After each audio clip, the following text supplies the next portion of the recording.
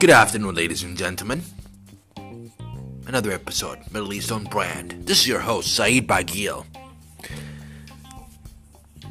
Recently we've been talking about changes that's going to occur around the world. Well, coronavirus would have a major impact, certainly. Consumer confidence would drop. Well, it dropped. Fear has been incited. And our current nature won't be able to work in the near future. It's how we build things around us. It's interesting how this will unfold. How long would it take? Who's going to get hurt? For sure, small businesses are going to be hit hard. But we don't even know how long can they sustain. Whether there's going to be a bailout from government across the world. But that shows you how we don't prepare for things. How we're so comfortable in our own journey that only shocks has to change our course. And I'm speaking of business for sure. And that's why I've always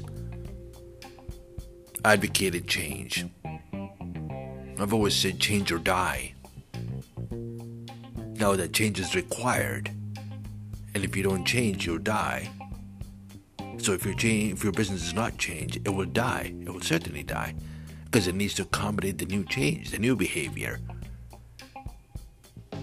The new attitude that you'll see across the value experience.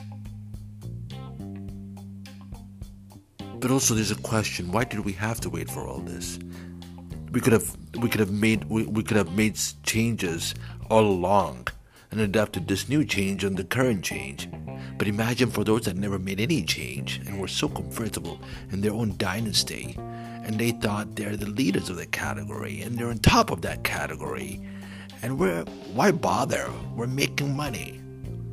The CEO walks in, or the marketing head walks in and says, why bother? We're making millions. So what happened to that million right now? What happened? Key example, food retail. Key example, home delivery. Probably FMCG has hit skyrocket for sure. Online has thrived. But there are industries that have been hit hard. It will cost them a lot more than they thought. Because this change is massive. Absolutely massive. So again, the battle of the mind says, why did you wait for a change? Many can sit and argue and say, well, we didn't expect this would happen. It was a surprise. Absolutely, but there are key things. Health has always been a government mandate. Education has always been a government mandate. And if you look at investment firms, most of the investment firms are talking about education and health as a mandate.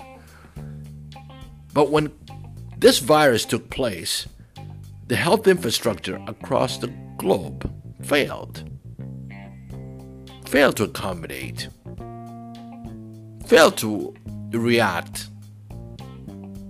Though we have technology as a strength, though we bragged about our technology, we bragged about our efficiency, we bragged about our sufficient operation across hospitals, maybe not in Africa, but in the West. So as much as we spoke about technology and what technology can do, what did the technology do in this current crisis? We still have to further develop technology. So we just move according to what nature we just move according to what nature dictates. But how come if we move for a bit further, predict a bit further? What if this happened? What if this happened? I mean, let's talk about aircrafts today. I mean, the fear of flying is right in the heart and mind. Your first question is the guy next to you in the seat, or the guy in front of you. Somebody can argue and say, well, air ventilation is the best. All the aircraft's ventilation are the best. But that's not true. They probably have a better ventilation than airports. But you can still argue and say they need to have a lot better ventilation to secure and win the confidence of the traveler. Absolutely. Absolutely. So, Would aircrafts go through that change? I think absolutely right now. They have no options. I think the whole entire sitting experience has to also change. Well, if the mind sleeps and thinks that this virus is here for just a few months, wrong. If you think this virus is going to last for about a year and 8 months till they find the vaccine, maybe yes, maybe wrong, but there's still a probability. But why is it this virus? There are more things coming in the future. Why we're not prepared from it? Why we're not prepared for it from now? Why wait? Why wait for a shock and that's when we react? Initially, I thought the whole entire Middle East is the most comfortable area where they just wait for things to come to them or to have a shock and then react. But unfortunately, it's also the whole entire world.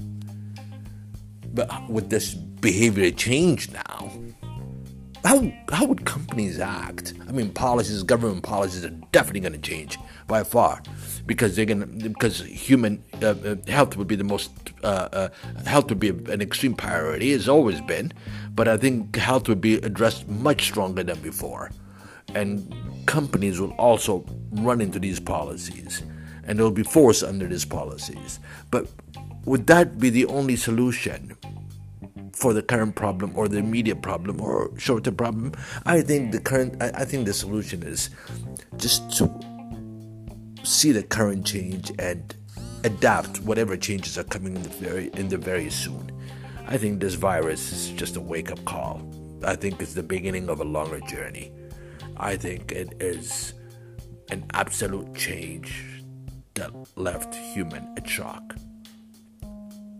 In fact, from a sentiment point, it's united the human. As bad as this virus is, this is the first time I see humans are united across the globe. Nobody's talking about citizenship. Nobody's talking about division. Nobody's talking about hate. Nobody's talking about gender. Nobody's talking about race. Nobody's talking about their political affiliation or which aisle they're supporting.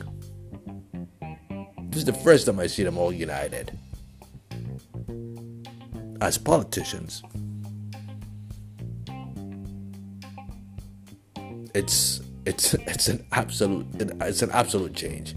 It's a change that there's no way of running away from this change. So what's next? Who will act soon? And who will sit back?